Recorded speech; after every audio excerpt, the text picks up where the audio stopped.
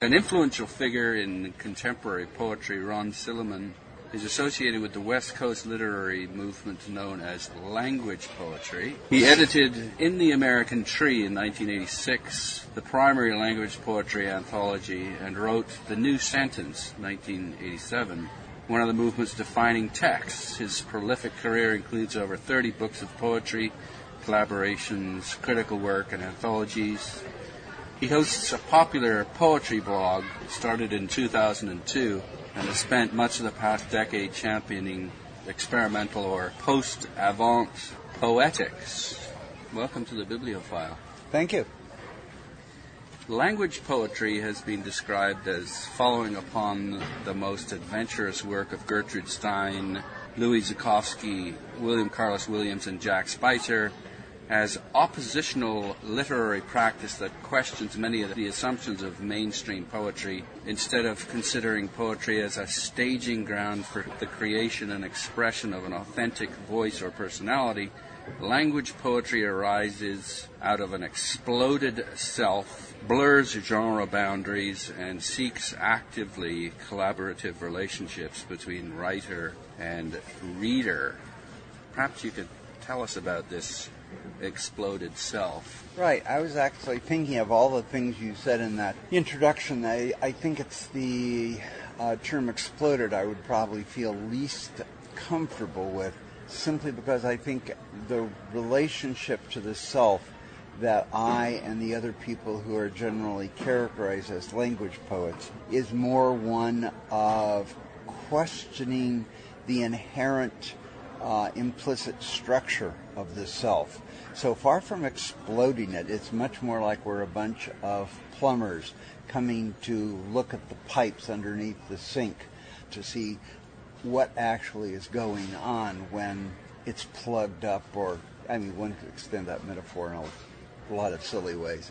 But it's much more, I think, an investigation than a detonation.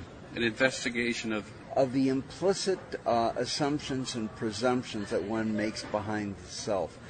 Somebody asked me the other day here in Ottawa about the relationship of my poetry and that of my friends to what they characterized as the bardic eye of American literature that extends from Walt Whitman through Allen Ginsberg, for example, but includes Pound and Williams and Charles Olson certainly as well.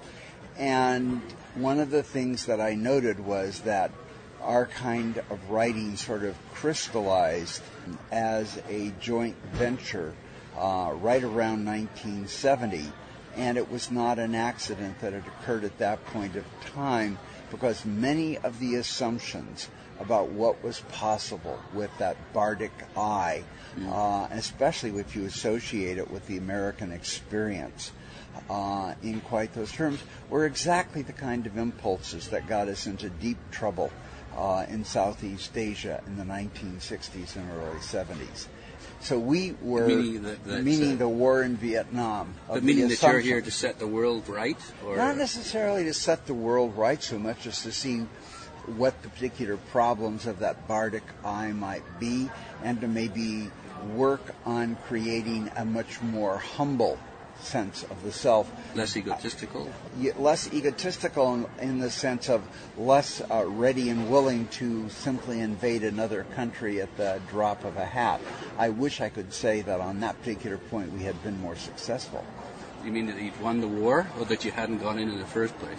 I wish the U.S. would stop invading every country that irritates it constantly, which it does invariably in the language of helping people. It's only in the assumptions of that self, that bardic self, that one could logically make a statement that in order to save the village we had to destroy it. There is a logic in which that is not a completely insane statement. However, that logic is a logic that's deeply pathological. So in that sense, I would characterize us as a bunch of clinicians trying to diagnose the self. The self as nation? The self and its relationship to nation, its relationship to all of the encoded human categories. So what you were doing then is not necessarily exploding the self, but you were trying to incorporate other viewpoints within the poetry?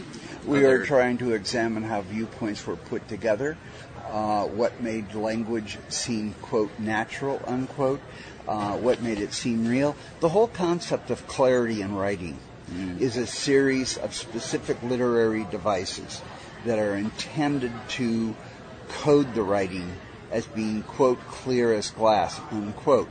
They aren't necessarily natural, and in fact, they're a very specific literary effect, not unlike photorealism in painting is a series of specific visual effects that are no more what painting, quote, truly is, unquote, than abstract expressionism is that actually leaves behind the figure altogether, not to mention the scene.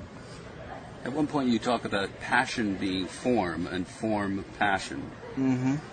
Yes, I do believe that in writing, it's true of music as well, and I think the other arts, the clearest expression of passion usually comes through the form of the work rather than any proclamations the work may make. I actually tend to distrust works that proclaim passion but formally seem very neutral and muddy, precisely because they're sending a badly mixed message. It's sort of like your parent telling you that they love you while holding you at arm's length at the same time. So are you in favor of traditional form, or are you against? What you mean by traditional form, I would generally tend to characterize as pattern and say that in fact isn't the real form of the poem at all, which actually comes much closer to that examination of language, hence the term language poets, which is where you actually will find the function of, actually the functions, I should always use that in the plural, of form in poetry. The recognition that everything, for example, in a poem is composed of different elements of language, and that you can get into extremely minute aspects and still have it be quite meaningful. There are poets in this country, in my country, and in Canada as well, who clearly make use of the fact that the letter O has a beginning, middle, and an end. It's not an instant in time, and it doesn't automatically dissolve silently into the background in the middle of a word like dog or God. Can you elaborate on that? Yes, it really is an element that can be used to shape where a text is going, to slow down where a text is. There was a poet out of the Beat movement in San Francisco, a man by the name of Lew Welch. For a while he worked as an ad man and wrote one of the iconic advertising messages of the 1950s, "Raid kills bugs dead." The great irony of that sentence is it's absolutely typical of his poetry. All one-syllable words, Anglo-Saxon, consonants on the outside, vowels on the inside, and that use of, at one level, unnecessary repetition in order to make emphasis, a deliberate violation of traditional literary practice, and at another level, a recognition that there are some languages in which the word kill means hit. So managing to pull that up to the surface as well. So he's doing multiple things, but a key element in that entire process is the recognition of the power of those words that have the open sounds at their center and the closed sounds at the periphery. For example, if we really want to talk at the smallest levels of writing. I was once fortunate enough to be at the meeting of Robert Duncan and George Oppen for the very first time. And George immediately said to Robert, "I want to talk to you about your use of open vowels." And that's very much exactly, I think, the way poets often tend to communicate. So the point that you're making with language poetry is that it's the actual letters and the words themselves as forms that are more important than sonnets? And a sonnet is merely a historical form. they impose a way of thinking. Well, it's a little like imagining. I mean, language changes constantly. The world changes constantly. The idea that forms of art that are participating in language and in the world are unchanging from the 14th century to the present represents an idea about the continuity of time and the permanence of certain values, which, among other things, would bring forward feudalism if we were to carry it to an extreme. That language, they're time-tested ways of eliciting emotion, though. Couldn't you agree with that there are forms that have stayed powerful? They're time-tested ways of encoding emotion, but they often do it in ways that hide the process of emotion from the person experiencing the emotion. You mean they're being manipulated by a trick? Trick is probably too mean a word, but it's true that it involves some kind of manipulation of the reader. What's wrong with that? What's wrong with that is you don't empower the reader. You don't leave the reader with more tools than they start with. You actually may leave the reader with less. If you read some of the correspondence of the French realist novels of the 19th century, they spend a lot of time worrying about how to arrive at a perfectly transparent literary Zola medium. And Flaubert, Balzac, Stendhal. The mirror. Not even the mirror. It's like the window more than it is the mirror. Stendhal famously talked about. Yes, the mirror. But the closer they get to it, the more they realize that it's constructed around a series of literary devices, and that those devices sort of preset responses in ways that readers don't necessarily always recognize or respond to. It's not an accident that James Joyce went straight from the short stories Around the Dead to writing a work like Ulysses, which takes those same devices and immediately builds a work demonstrating the artificiality of them one after another, after another, after another. You then go from a Joyce to a Faulkner, who then takes those same devices that Joyce developed in The Sound and the Fury and tries to ground them in the psychological profile of the character around whom each chapter is then built. You end up seeing actually what turns out to be the 20th century novel constructed in a really distinct series of moods. I mean, those three books do almost everything up to Thomas Pynchon that can occur in the novel. And so they're sort of laying bare the tricks of the past? They're laying bare the tricks of the past. They're exploring them. Because I think they were, to them, as much a matter of discovery as was of exposure. So, with these authors, as much as anything, it's about, as you say, discovery or throwing themselves loose of the chains of whatever restrictions these forms may have imposed on them as writers and also on the reader. But unless you're fascinated by the process, does it produce work that's genuinely moving or beautiful? I don't know. My answer to that would be absolutely. If I had to pick a text in the 20th century that I thought the term beautiful applied to in a positive way, I would characterize Louis Zukofsky's final tuned movements, the long poem A that he wrote, A22 and A23, which are extremely condensed forms of writing, mostly non-narrative, although you can see the assassination of JFK and the early projects of the space program show up there, as well as Zukofsky's own move from Brooklyn to Port Jefferson, New York, in the actual narrative elements of that work. But what's important about that work is, in fact, not the narrative elements really at all, so much as it is in to go back to the form as passion, passion as form. Can't imagine a more passionate writing. And from my perspective, if you wanted to identify beauty as a positive value in literature, it goes back to that term passion again.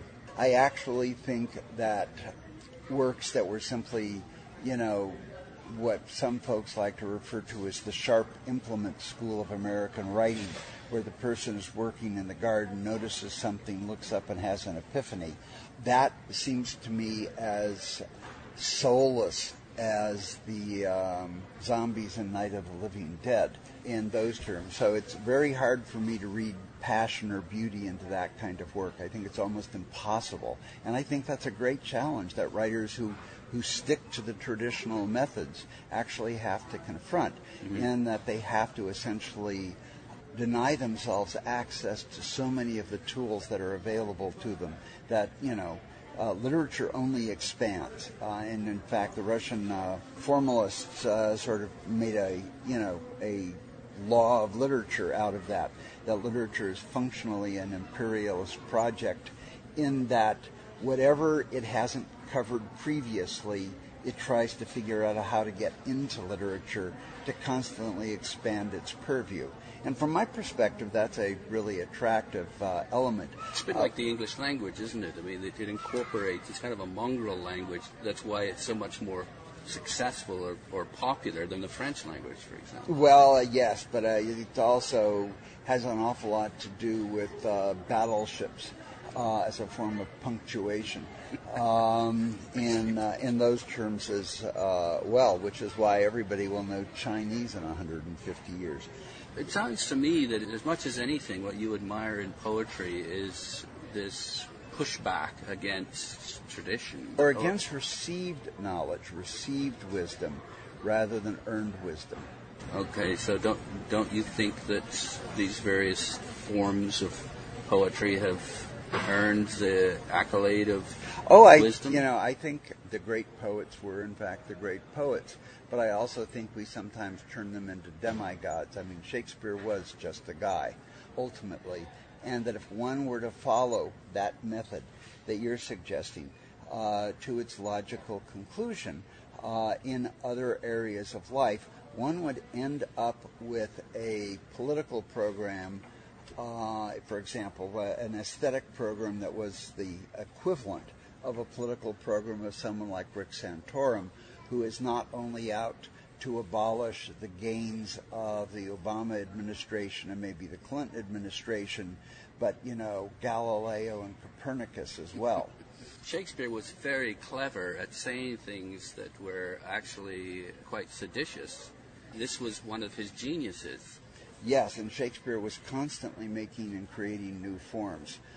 Though Shakespeare's one real venture into traditional form is the sonnets, where, as I read them, what Shakespeare was really doing was demonstrating a phenomenon, a challenge to the class-based literary world that looked down on the world of theater. I mean, Shakespeare was treated with about as much respect in his own time as Matt Groening, who does The Simpsons, is today.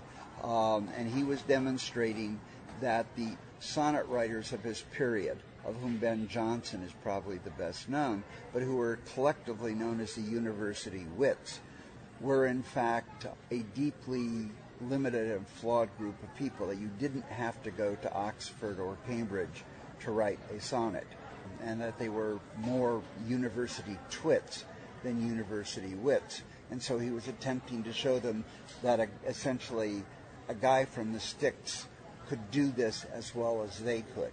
So in that sense, I read the sonnets as a political challenge that's really about something very specific in those terms. But if you look at the plays, which is really where Shakespeare is Shakespeare, he was a vast font of creative invention.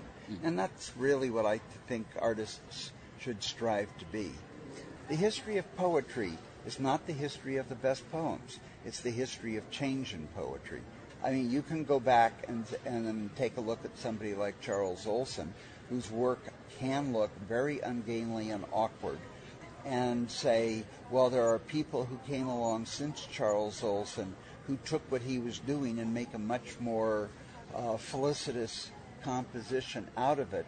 But we actually don't read them nearly as much as we do Charles Olson, for the same reason that people are more interested in Bob Dylan and his singing than they are many of the Dylan imitators who came along afterwards, who actually may have been, technically speaking, better singers, quote unquote. So it's that same phenomenon, slightly different field. So you admire originality then?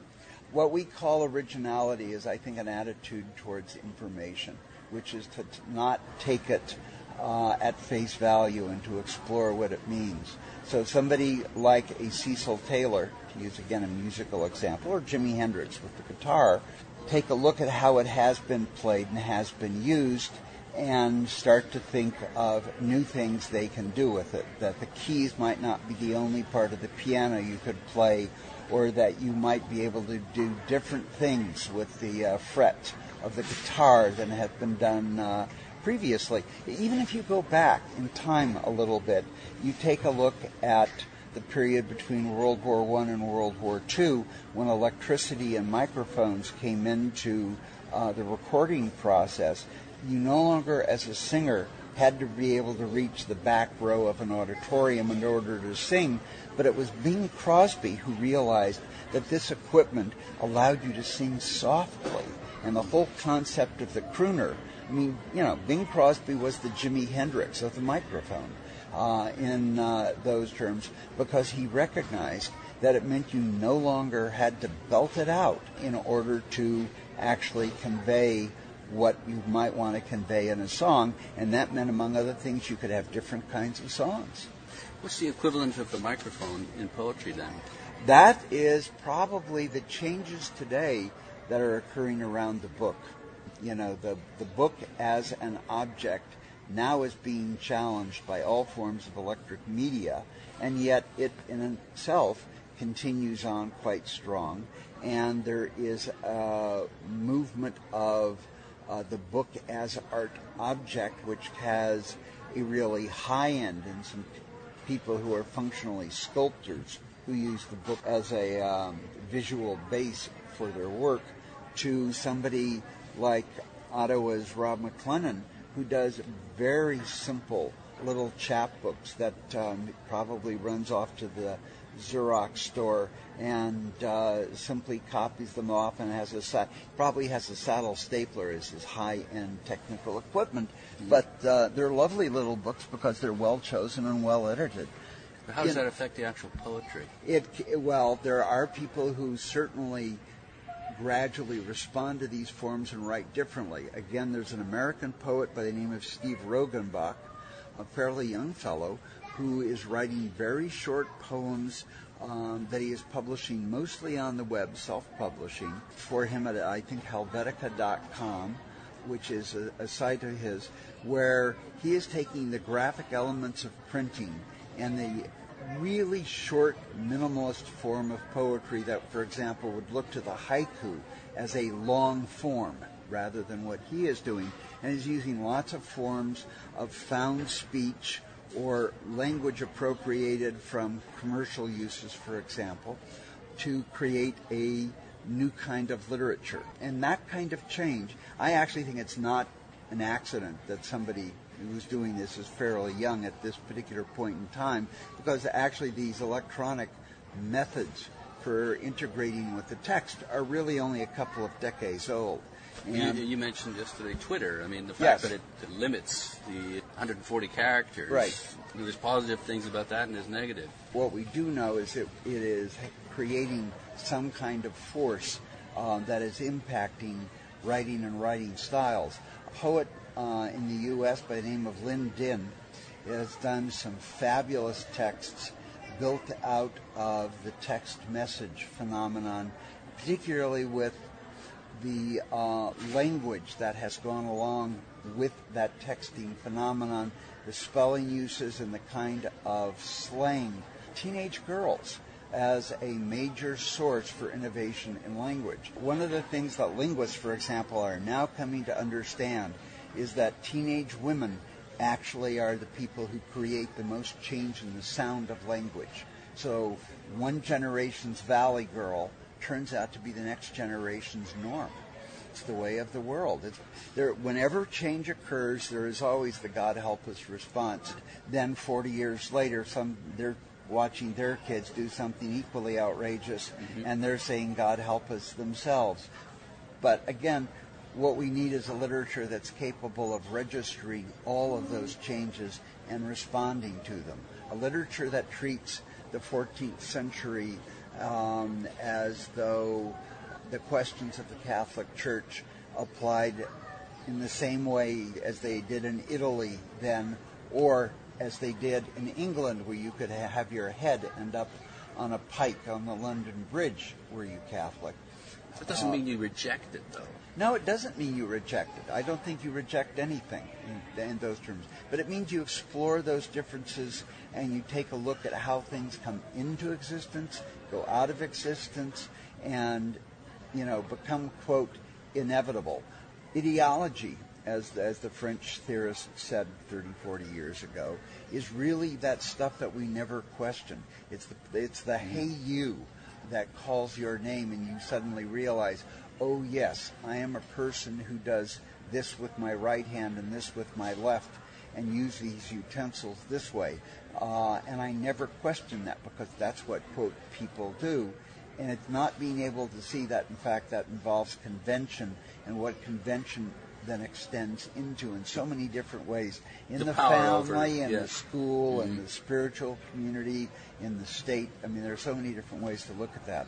And I don't think there's a single project for literature in all of that, but rather there is a vast canvas of possibility. One of the things you talk about is what you're after in the new sentence is to increase its ambiguity. Yes, I think ambiguity often causes people to stop and look at what they're doing and ask, why is it this way? What does it mean? How is it I don't understand this? How do we do this new thing?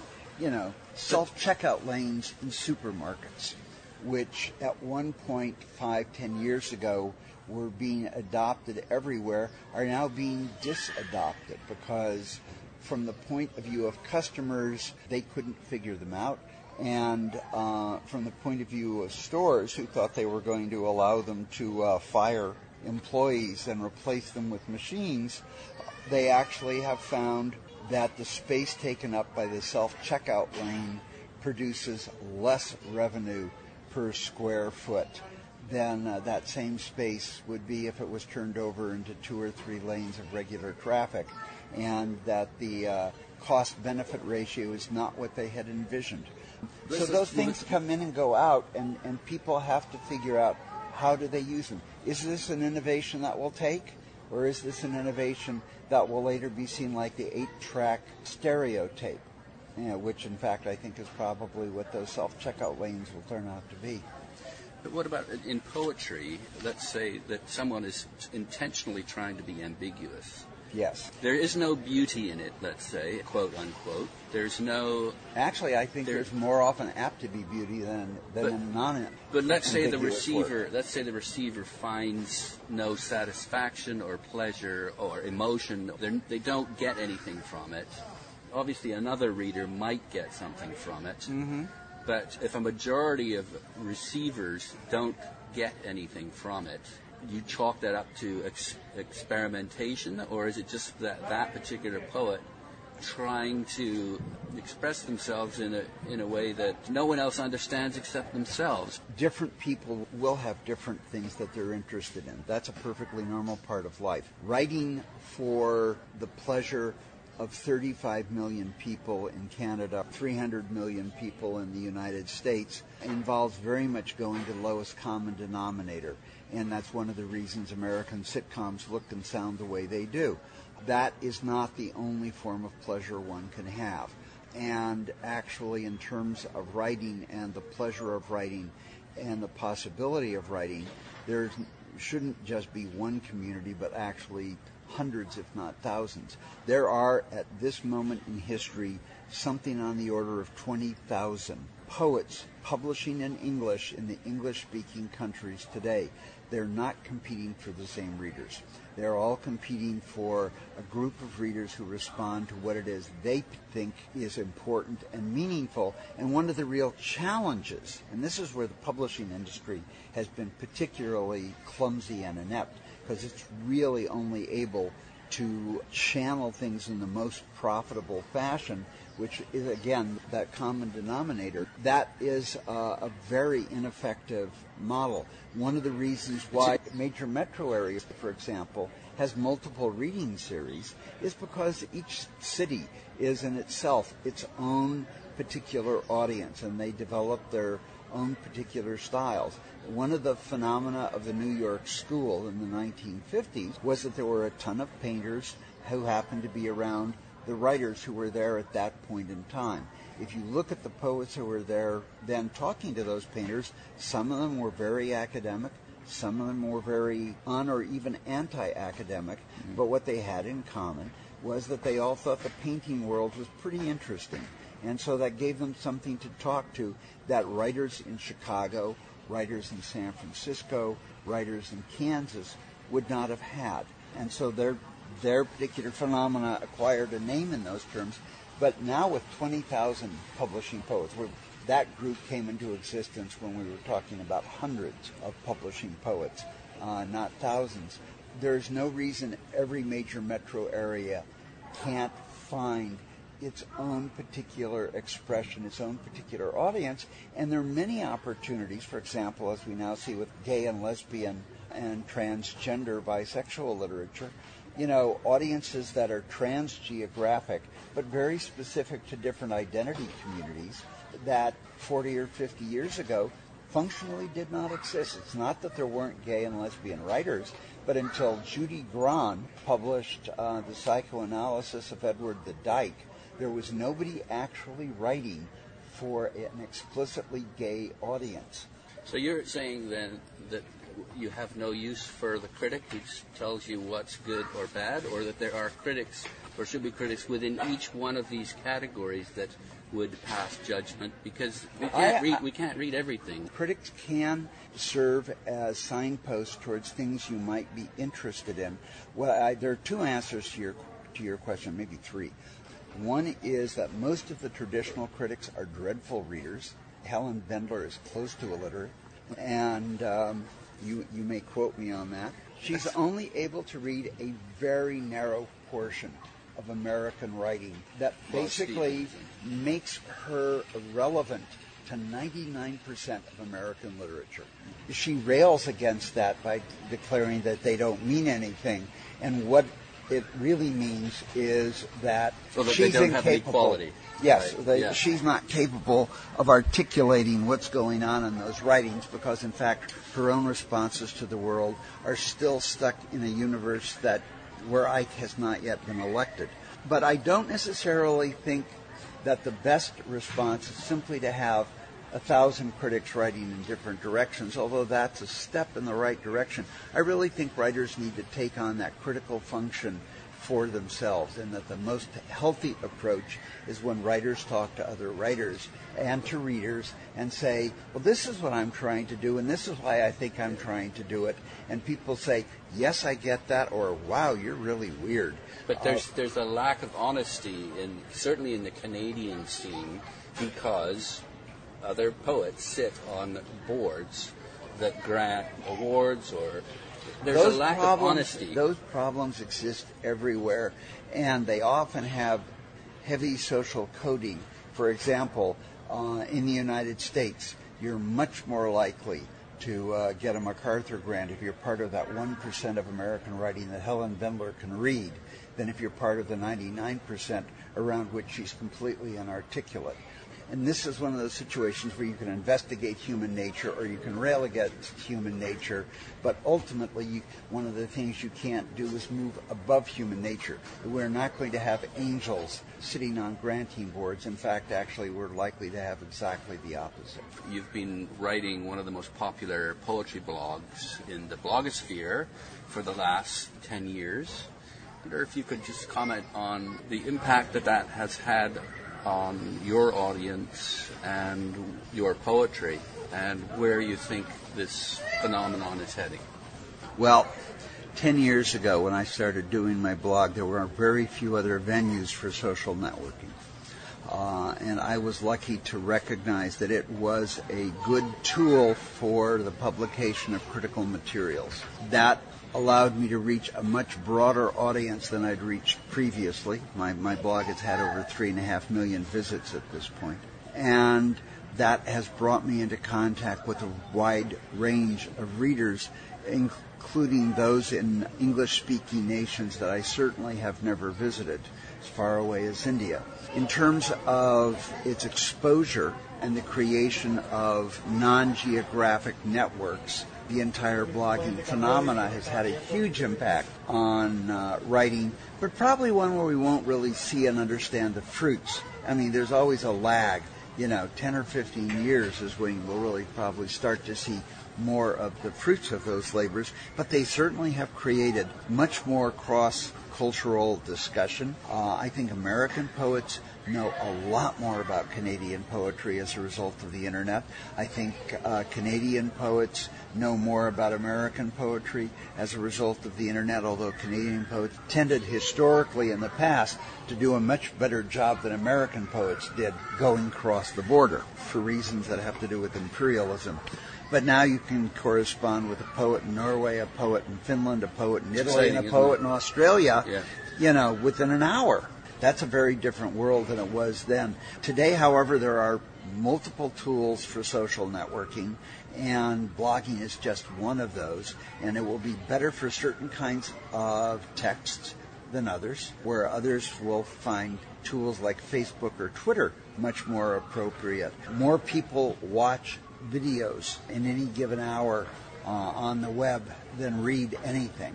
We're going to see more of that going forward, which I actually think will increase the value of the poetry reading, going back to the geographic community, the spoken word, and the importance of reading series to document what they are doing with decent recordings that they then put up on something like YouTube. One of the ironic side effects of that is going to be that poets can't give the same reading in every city ad infinitum. They can't give the same reading, period, because every one of them is going to be unique. They may, in fact, every one of them is unique insofar as the context and the audience, but you'll see a much greater variety in the texts they bring forward. Final question. What do you think the most magnificent poem ever written is? I think it probably will differ for almost every reader. For you? Edgar's text on the heath in King Lear would very possibly be that moment for me, but not all of King Lear. If I were to pick an entire poem, it would be Zhukovsky's A. If I were to pick an entire literature of an individual writer, it might be William Carlos Williams. And if you were to ask me next week, I might give you different answers. Very good. Thanks for talking to me this week, and best of luck in all future weeks. Thank you very much. Bye-bye.